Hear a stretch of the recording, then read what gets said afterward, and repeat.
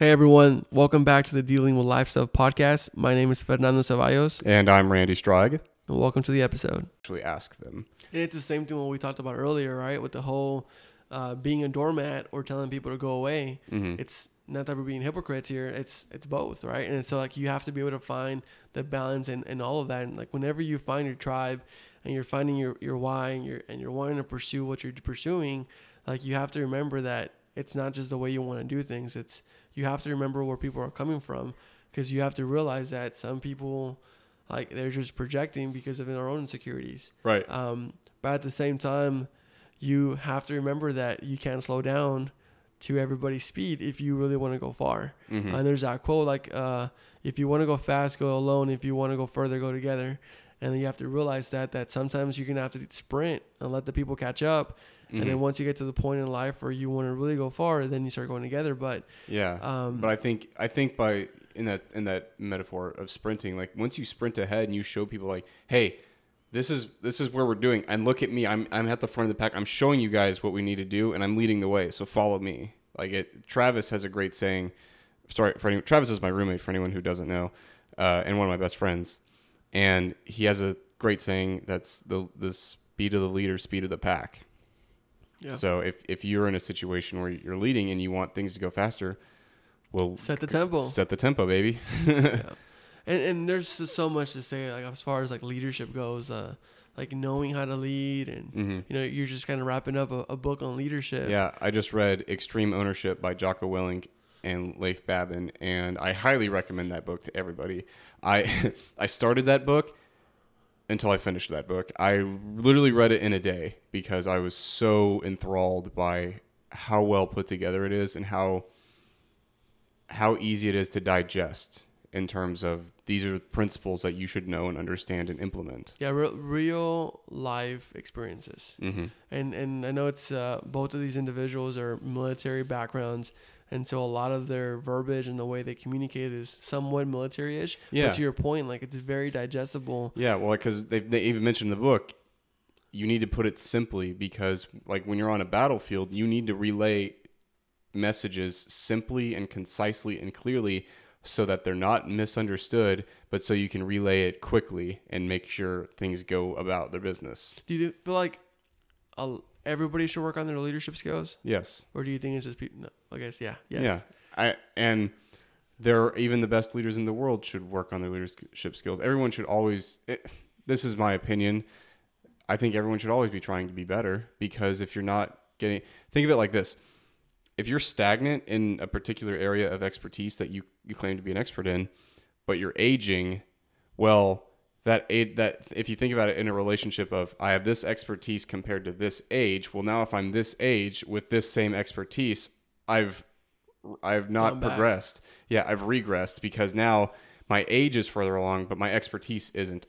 So that's not good. It's like inflation. You're not going up with inflation. Yeah, no, that's a perfect way to put it. Yeah, it's inflation. You have to make sure you're keeping up with inflation in terms of knowledge and in terms of, what skills you have. Same thing goes with raises.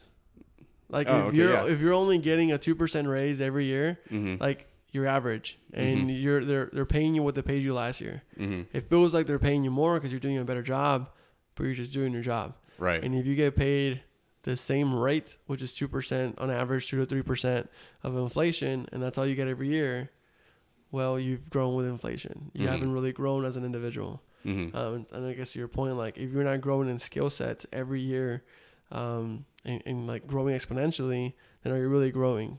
Mm-hmm. So, And I kind of want to jump on this for a sec and go on another tangent, because this has influenced the way I've been reading books lately. I haven't been so much reading in the way of like, oh, I'm kind of curious about this. I've kind of been reading in the sense of, here's this thing I want to develop within myself, or this thing I need to learn about for the sake of whatever endeavor I'm a part of at the moment. So let me find a book that fits that narrative at the point. So like with Extreme Ownership, I'm at a point where I need to understand how to be a better leader. So I was like, okay, well, let me read a book about leadership and then apply those principles immediately. And I think that's a great way to develop your skill set, is understanding and having the awareness to be like, okay, this skill is lacking right now. I need to develop it. So let me go find the tools to help me develop it and sharpen it. and I think there's also a lot to say that you have to learn from leading experts Mm-hmm. on a specific field, right? So like we have this podcast, but we're not claiming to be leading experts, and so we're Yeah. going to give you all context as far as learning what we've learned. But our recommendations are always going to be go learn from an expert on leadership, go learn from an expert on psychology, go learn from an expert on management skills or marketing, whatever the case is, Yeah. because those are the people that you want to be learning from, because it's all going to get watered down if you're learning from someone who taught someone who happens to have heard a podcast episode on this. The armchair quarterback. Yeah, exactly. And the other thing is, so I think I heard a quote or like a statistic that said that if you invest an hour every day for 5 years or for a year or something like that, it's a really bad statistic, for a year or 5 years, it's a big difference, you will be a leading expert in that field in the world. Interesting. Like an hour, I think it was an hour every day for 5 years, you would be a leading expert. If you invest 3 hours every day for a year, you will be part of the 1% of that particular industry. Interesting. And so like that thought was pretty neat. And then I think the average American reads like a book a year. That's sad. Yeah. We talked about this earlier. And how many books did you read last year? 20 something? Yeah. 24? I read 19. Yeah. Yeah. But how many of our peers Yeah. read even double digits? Yeah. And you and I both have ambitious reading goals for next year. I'm trying to read a book a week. I'm trying to read 30 books this year. Yeah. I think you should push it to 35, but How about I keep it at 30 and I surprise you when I read 52? I will accept that. Yeah. But I guess reading is a really big part, right? And it's because now we're at a point where we want to learn. Yeah. And I think, before I started reading back in 2016, same thing with running. Like my way of thinking about reading was I read because I have to like study something. Right. Now I read because I actually want to learn and consume content. Yeah. And there's so many different fields. Like I really want to be able to understand like psychology and management and leadership. And it's all driven by my desire of wanting to help other people, right? And be that leader in the family. You show that purpose, show that work ethic. Yeah. So I can share with others and be able to help others grow, and in the process make myself better. Yeah. But it's all driven by that. And I think if you're listening, you hear these podcasts, I'm sure you're consuming other podcasts. But Yeah. I think people should really start to read, because if more people read, I think we'd be in a better world. Yeah, I think you should stop listening to other podcasts and only listen to ours and make sure you read. And I think that gets us to kind of closing thoughts on this podcast. New year, new season. Mm-hmm. What are some of our goals that we want to share publicly to keep each other accountable? Just any goals? Any goals? So I don't know, some of you may know, but I'm writing a rap album right now, and my goal is to have it published by June 28th, which is my birthday.